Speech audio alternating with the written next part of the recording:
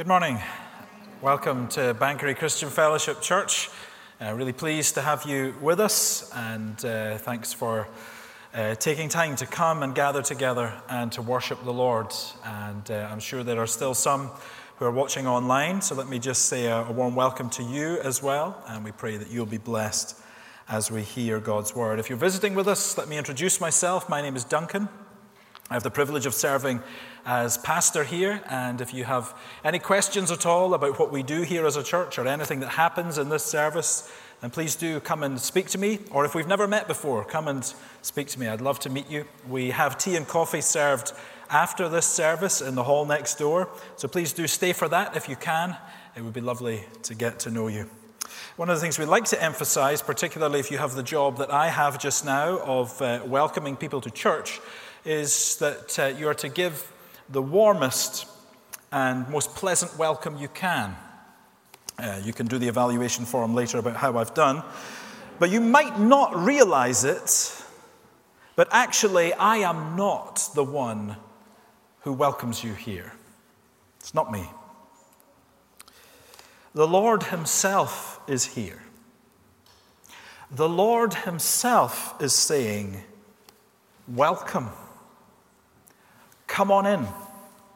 Find everything you could ever need in me. I'm going to read some verses from God's word from Isaiah chapter 55. It's a chapter of the Bible that opens up with God saying, come, everyone who thirsts, come to the waters. This is what God says from verse 6. Seek the Lord while he may be found. Call upon him while he is near. Let the wicked forsake his way, and the unrighteous man his thoughts. Let him return to the Lord, that he may have compassion on him, and to our God, for he will abundantly pardon. For my thoughts are not your thoughts, neither are your ways my ways, declares the Lord. For as the heavens are higher than the earth, so are my ways higher than your ways, and my thoughts than your thoughts. For as the rain and the snow come down from heaven, and do not return there, but water the earth, making it bring forth and sprout, giving seed to the sower and bread to the eater, so shall my word be that goes out from my mouth. It shall not return to me empty, but it shall accomplish that which I purpose, and shall succeed in the thing for which I sent it. This morning we are gathering here to meet with this God who is higher than us in every thought. And we do so with the assurance that this God may be found.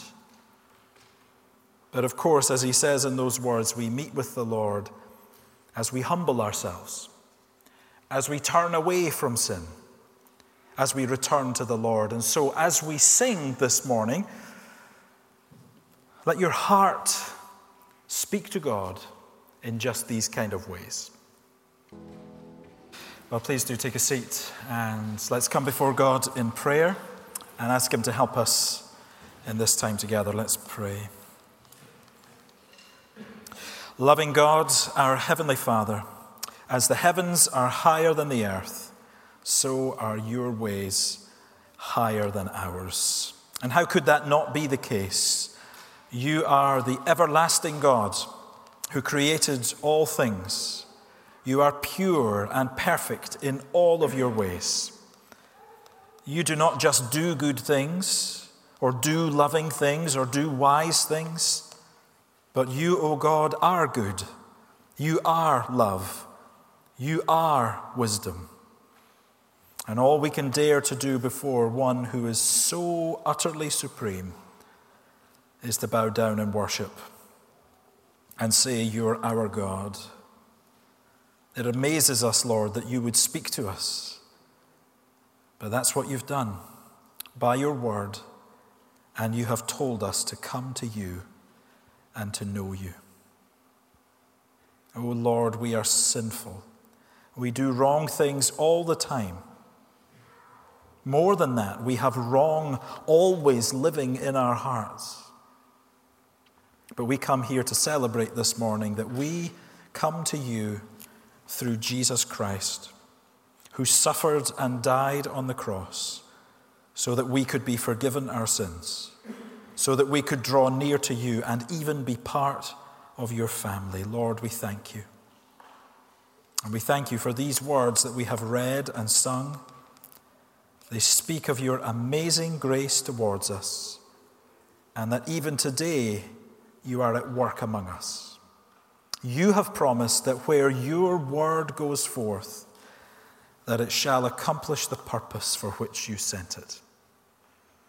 So we pray that we would know that in a special way this morning. Whether we be in junior church, whether we be staying in this service, we pray that your word, as it is taught, would bring conviction, bring comfort, bring salvation, bring hope. That, Lord, you would meet every one of us and speak to us as your people today. In Jesus' name we ask. Amen. Good morning. Every promise of his word, I'll be reading this with diligence, preparation and prayer, considering I just slightly forgot it was me doing the reading this morning. So here goes. So we're on Acts 1:12 to 24. Matthias chosen to replace Judas. Then they returned to Jerusalem from the mount called Olivet, which is near Jerusalem, a Sabbath day's journey away. And when they had entered, they went up to the upper room where they were staying. Peter and John, James, Andrew, Philip and Thomas, Bartholomew and Matthew, James the son of Alphaeus, and Simon the Zealot, and Judas the son of James. All these with one accord were devoting themselves to prayer, together with the women and Mary, the mother of Jesus, and his brothers. In those days Peter stood up among the brothers. The company of persons was in all about 120, and said, "Brothers, the scripture had to be fulfilled, which the Holy Spirit spoke beforehand by the mouth of David concerning Judas, who became a guide to those who arrested Jesus. For he was numbered among us and was allotted his share in this ministry. Now this man acquired a field with the reward of his wickedness, and falling headlong, he burst open in the middle, and all his bowels gushed out. And it became known to all the inhabitants of Jerusalem, so that the field was called in their own language, Akeldama, that is, field of blood. For it is written in the book of Psalms, may his camp become desolate, and let there be no one to dwell in it. And let another take his office.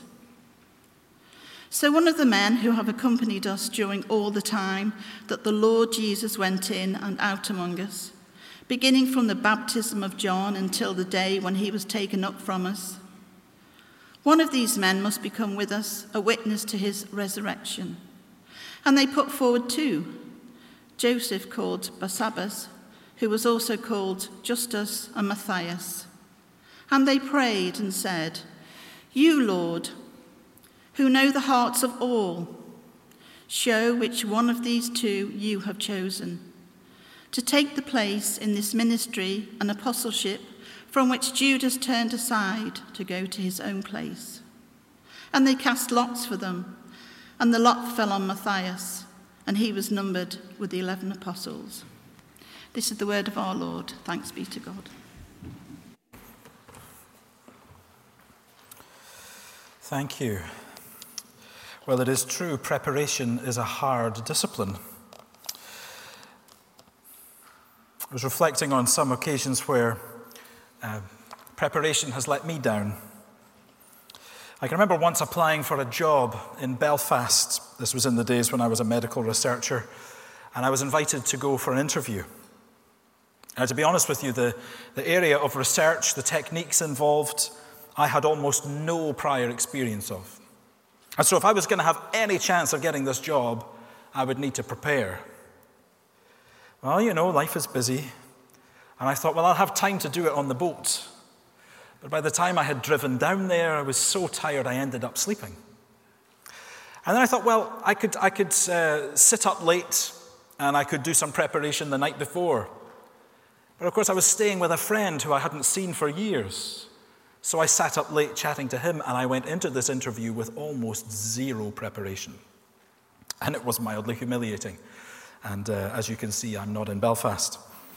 Think about, though, when it comes to home decoration. And you read the instructions on the side of the tin of paint, and they always say, prepare the surface before applying, don't they? Remove loose debris. Clean the surface, make sure there's no greasy residue. Fill any holes. Sand it down.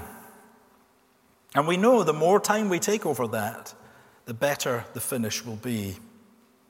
Well, if you're anything like me, once you've got the paint in your hand and the brush in the other, you just want to slap it on, don't you? And, next time you're round at mine, you'll see the results. And we could be tempted to feel the same way about the book of Acts. We started into this most exciting book last week. And where we left off last week, Jesus had given instructions to his disciples that they were going to be his witnesses in Jerusalem, in Judea, in Samaria, in fact, to the ends of the earth. And Jesus was going to send the Holy Spirit who would give them power to be those witnesses to the ends of the earth. And now, as the reader, well, you want them to get on with it. You expect the next thing you're going to read about, there's going to be fireworks, it's going to be dramatic. But instead, Luke, who writes this book, he takes his time. And he takes us to an upper room where it seems 120, the first 120 followers of Jesus are gathered. And they're going to take time to appoint a new apostle. And Luke loves details. He tells us the names of everyone who made it onto the shortlist. He tells us who got appointed, even though neither of these names are going to appear anywhere else in all of Scripture. And so you think, Luke, why are you wasting time with this? Well, the answer is because preparation is important.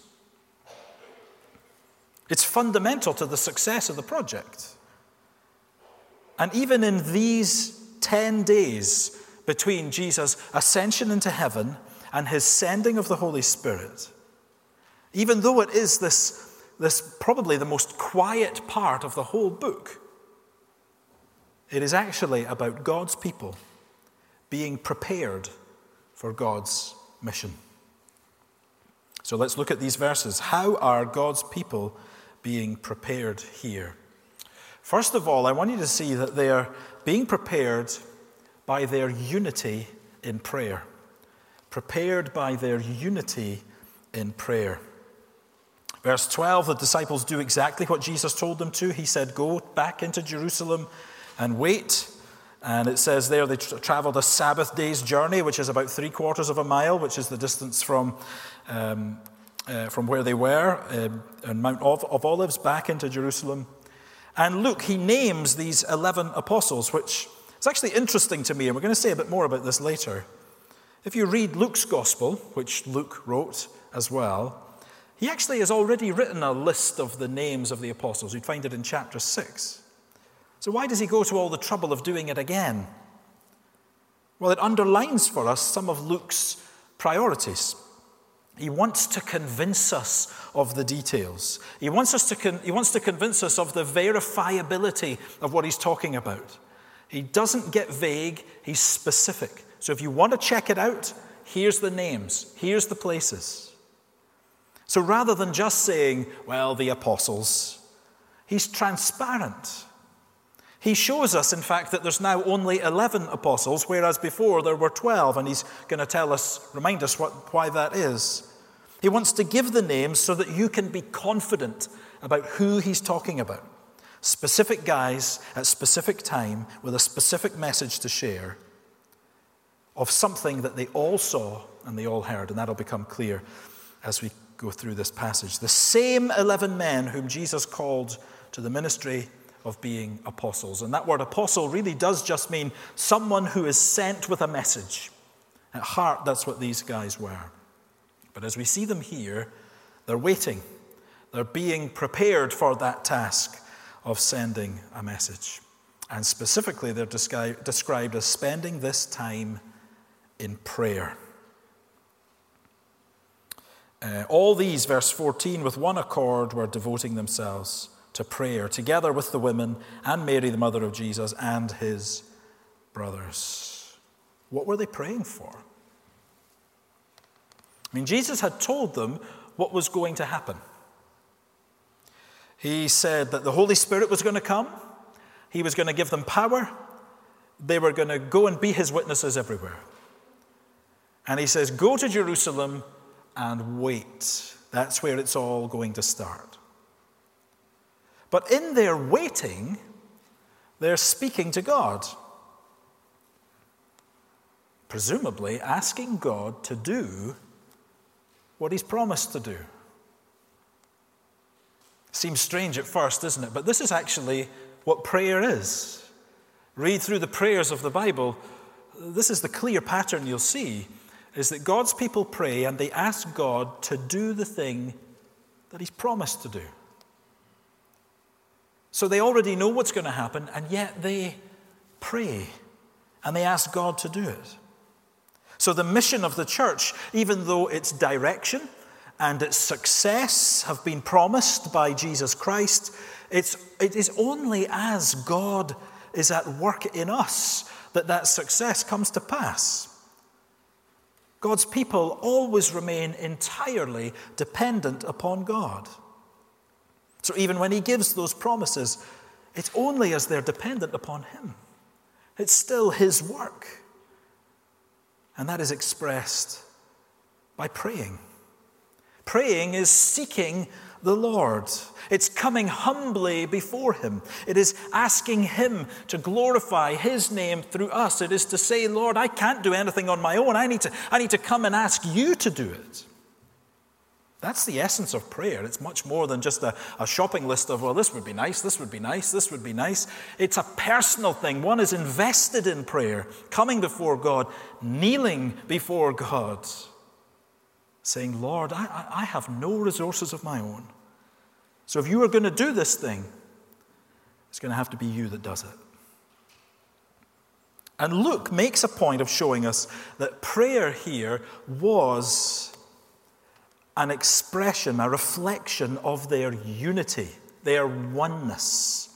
So the ESV, which I'm reading, says they were, with one accord, they were devoting themselves to prayer. Some other translations simply say they were united in prayer. And this is a flavor of what the church is. Followers of Jesus united together. United around the mission that he gives them. Oftentimes, the Christian church does not have a reputation for unity. And one thing you can be sure of, where disunity exists in a church family, it means that somewhere the focus has shifted from what it actually means to be the people of God. The focus has shifted from what it is that makes us one, that makes us belong to Jesus and to one another. And very often you find that where there is disunity, those who find themselves most disunited are ones that rarely are praying together in this, united way. I think there is a lesson here. I don't want to be guilty of hijacking these verses, but as I've said from here before, this phase of life that we are in as a church now is a dangerous one. This is life post-lockdown. And in many areas, decision-making has been placed back into the hands of the people. And in the main, who's going to say that's a bad thing? The problem is we all have to make a judgment call, don't we, about what we think is safe and right, what is the right thing to do. And understandably, we will all have our own opinions. And so we must realize that even how we organize things as a church, whatever decisions we make, probably most will disagree with them at some level, because we all have our opinions.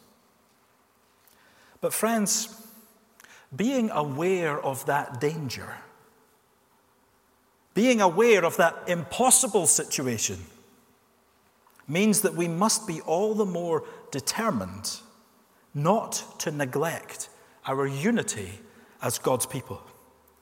To remember that the thing that holds us together are not coronavirus guidelines. Really, they're not. The thing that unites us together is our belonging to Jesus. It is the shared mission that we have together. If we allow those other sorts of things to divide us, then we're undermining our mission to be witnesses to Jesus Christ. So let me be even more specific, if I may. Some will be very cautious about returning to social interaction in homes again. Some will choose not to be vaccinated. Some will test twice a week, and others will not do it at all. Some will want to keep wearing a face covering even when they don't have to. But believe me, folks, none of these things define the people of God. Not one of them.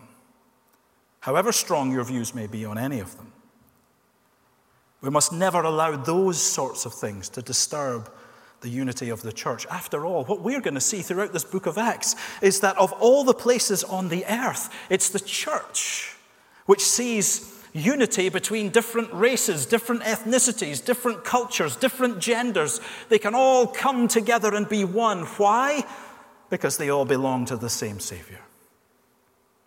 And so they all share this same mission in life. They belong to Him, so they belong to one another. And I don't think that prayer here is just an expression of their unity. I actually think prayer is one of the ways that the church protects their unity. So here is a prescription for you. If you're suffering some sort of resentment towards another Christian, first of all, try praying for them. Second of all, try praying with them. You'll be amazed at how prayer maintains the unity of God's people. And here in Acts 1, they're praying for the mission that is about to start. The mission of making Jesus known can only be done in dependence upon God. So the church was prepared by their unity in prayer. We see here also that they were prepared by submission to the Word of God. By submission to the Word of God.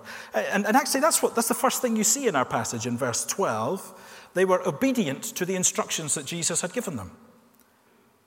They returned to Jerusalem to wait.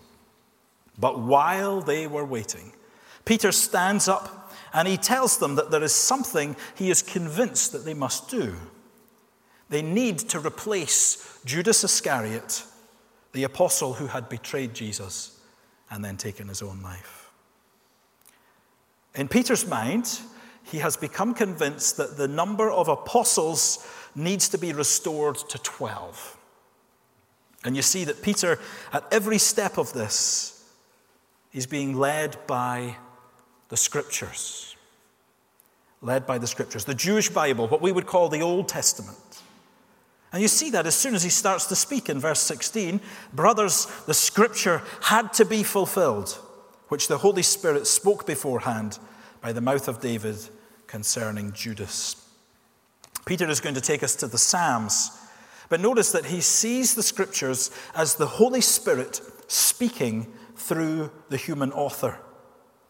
This isn't one of the typical texts that we would go to when describing the authority of the Bible. There are others that are perhaps say a bit more about it, but this is very helpful. This is the message here. When you read the Scriptures, you're not just reading words on a page. You're not just reading the religious reflections of some guy.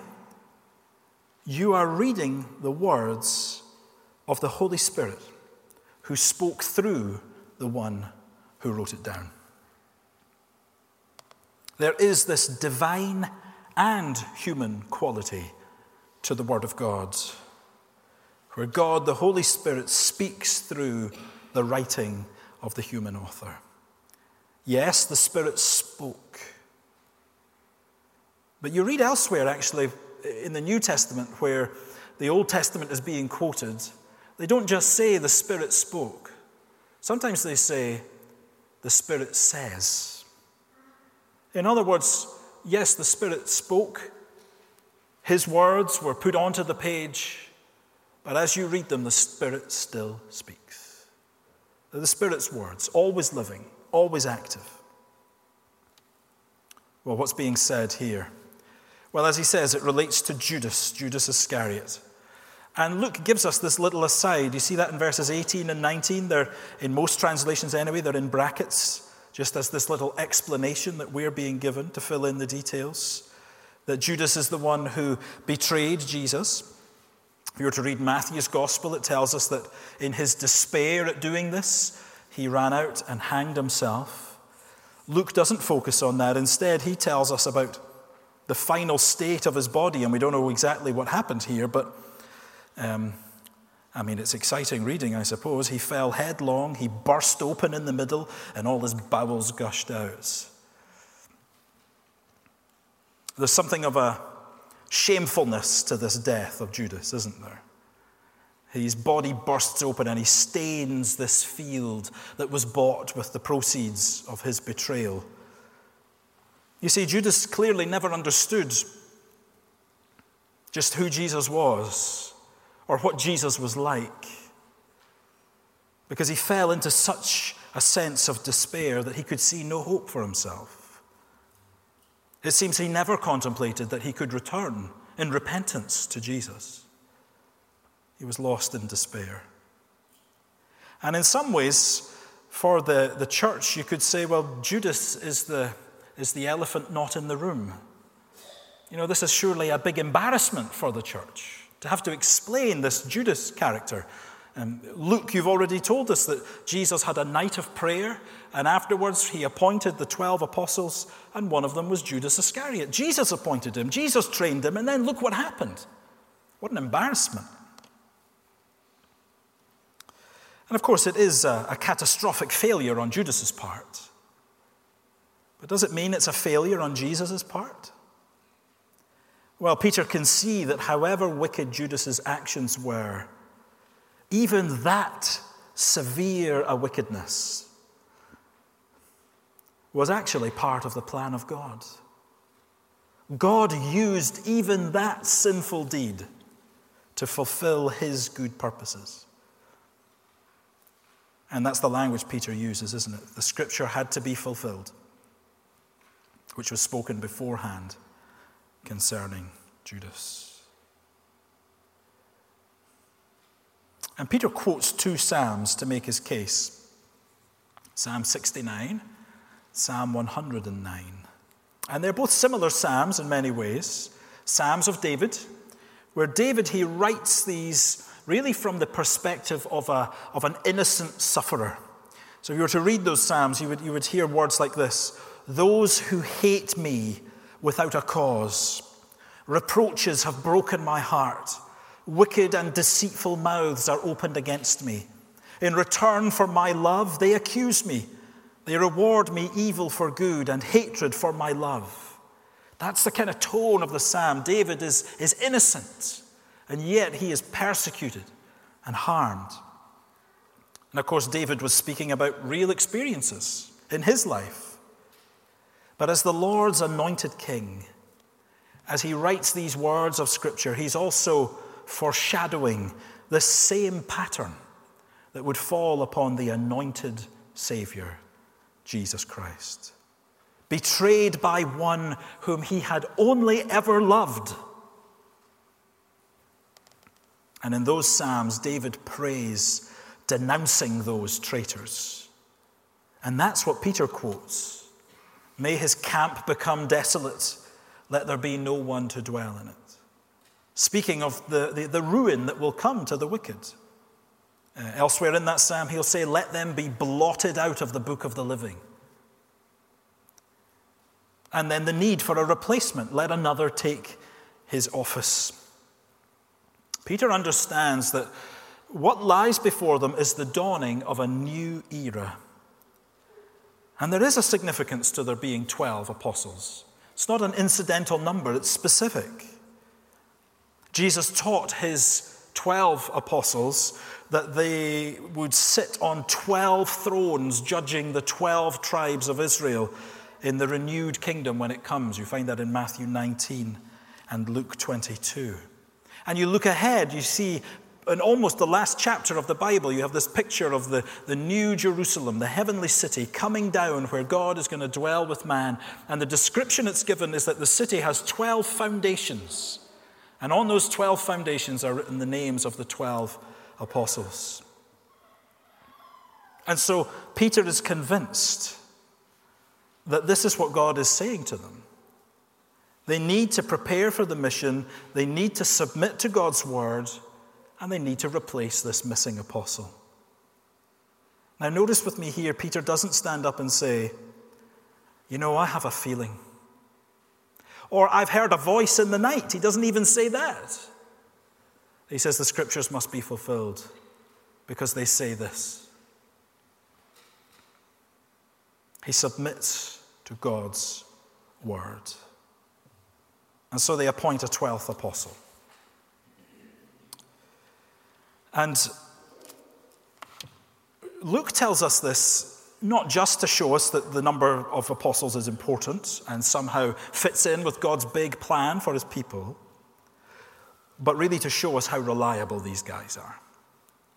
So look at the qualifications in verses 21 and 22. Here's Peter's proposal. One of the men who've accompanied us during all the time that the Lord Jesus went in and out among us, beginning from the baptism of John until the day when he was taken up from us. One of these men must become with us a witness to his resurrection. So you had to have been there. To be on the short list, you had to have been there from the time of John the Baptist right through to the ascension that has just happened. So all in all, about a 3-year spell. To be an apostle with a capital A, you couldn't have merely second-hand information about Jesus. You needed to have seen him with your own eyes. You needed to have heard him with your own ears. You needed to have touched him with your own hands. And of course, it's hard to see how anyone could be an apostle with a capital A today, right? Qualifications are quite specific. And Luke is as transparent as he can be, as we said earlier, isn't he? He names names, just like listing the 11 names in verse 13. He here tells us they put forward 2. Joseph called Barsabbas, who was also called Justus, and Matthias.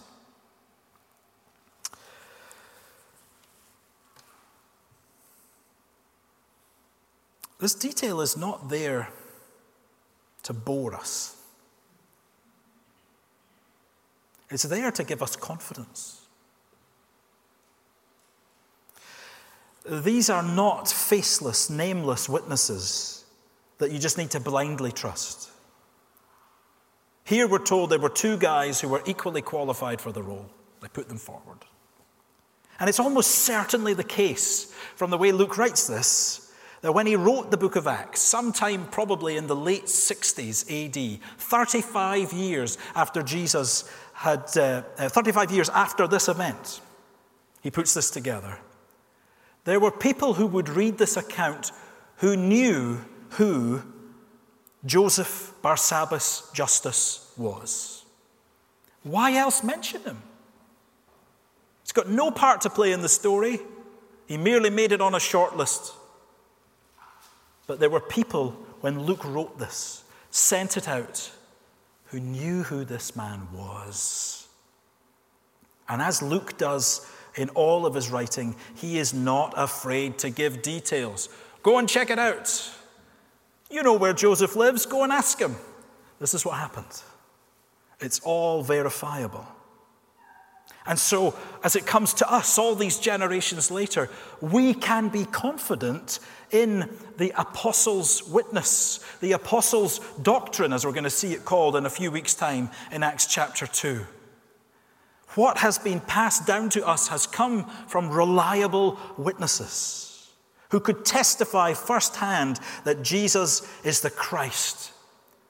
And you read through this book of Acts, these men were a pest to their opponents, a real pest, because they'd seen it with their own eyes. It was unshakable for them. They could throw them in prison, they could give them a beating, and they would not stop because they had seen it. They weren't going on someone else's testimony. They had seen, they'd heard, they'd touched. This is why their lives were changed. And the Holy Spirit spoke through them, not just to those who heard them, but to us too. Their testimony is recorded for us in these pages of our New Testament. It is the message of Jesus Christ, the rescuer, promised by God, who would rescue his people from their sins. The apostles testified to his truly human existence. You know, they saw him eat. They saw him sleep. They saw him tired. But also they testified to his truly sinless life. They show us the signs and wonders that confirm who Jesus is. They share his teaching, which points us again and again to our need of God's grace. And they tell us of his rejection by his people, about his death on the cross. They show us the death of the innocent in the place of the guilty, like you and me. And they're witnesses to Jesus' resurrection from the dead. And repeatedly, the upshot of it all is that Jesus is the only Savior, the only way to be forgiven your sin, the only way to be right with God. You need to believe in him. You need to know him. Turn away from living for yourself and follow him. This is what the apostles have passed down to us. And it's reliable. And Luke deliberately records it in a way that screams out, check it out. Test the dates, test the places, test the names. What I'm saying is reliable. And that's the starting point for all of us. God has sent his word out through his messengers to accomplish this, to save people from their sins. Even you. Even you. Well, God's people were prepared for God's mission by unity in prayer, by submission to the word of God, and last of all, by trusting in the sovereignty of God. By trusting in the sovereignty of God. Sometimes you do find those situations in life, don't you? There are two or even more ways that you could go. And the options seem like there's not much between them. And for many Christians, that is your worst nightmare. Because, well, what if I make the wrong choice? And somehow I find myself outside the will of God and I derail his whole plan for my life. Well, listen.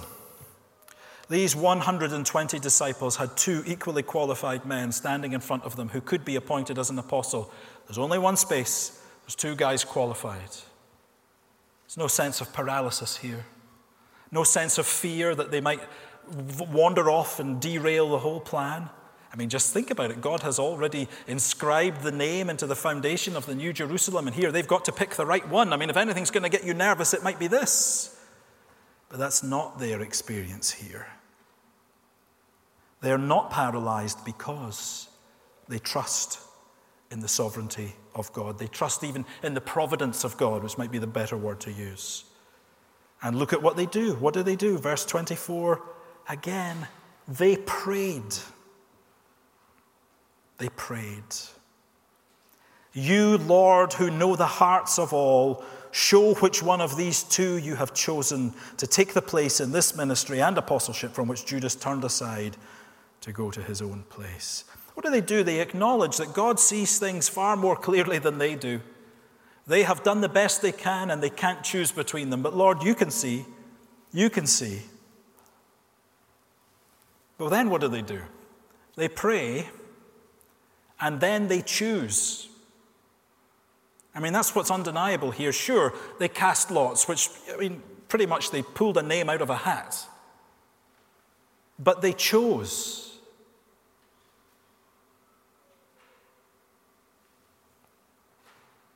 There's no voice from heaven. I mean, you'll get voices from heaven throughout the book of Acts, not here. No voice from heaven. Nobody steps forward and says, well, I just have a feeling. I just have a feeling that it's Matthias. They put two names in a hat and they pull one out. And they can do it because they're not leaving themselves to chance. They know that life is not about whether you have good luck or not. Because they're confident. God is sovereign. God in his providence can work even in the pulling of a name out of a hat. Now, they have an Old Testament scripture in mind, I'm sure. Solomon writes in the Proverbs that the lot is cast into the lap, but every decision is from the Lord. We're just saying the same thing. Even these small decisions, they're not just circumstantial. They're not down to good luck. God is sovereign. God's people have a big view of God's providence and they trust him. Now, here's the caveat. It is true we don't read of them using this process again in the scriptures to make a decision. And that may well be because, well, what happens in the next chapter? The Holy Spirit comes. And we do find that he much more directly intervenes at times in their decision making. But I do think it's worth saying they're not afraid to make a decision, even by casting lots, because they know the Lord is even in that. Now, don't hear me wrong. It is very rare in life that you are faced with a choice where one is not a more God-glorifying option than the other. God has given us brains, God has given us the Word, and God wants us to apply that in decision-making. And so if you get 2 job offers, which I don't think I've ever had in my life, but if you get 2 job offers, you can weigh up what is going to be most honoring to the Lord. If you get 2 offers of marriage, you can weigh up which one is going to be more honoring to the Lord. You get 2 churches you could go to, you can weigh up what's going to be most honoring to the Lord. And on that could go. And it's very rare you will find yourself in a situation these 120 disciples did, where here were 2 godly men, nothing to choose between them, and one of them had to fill that office. Why not just pull a name out of a hat? One is not any more or less dishonoring to the Lord, but they pray, Lord, be with us in this decision. Even when things aren't clear, we can pray and we can step forward knowing that God is not some fickle overseer who's ready to ruin our lives because we missed his will on some marginal decision. There's liberation in knowing God is sovereign. And this confidence is essential for their preparation for the mission. This is God's plan, ultimately.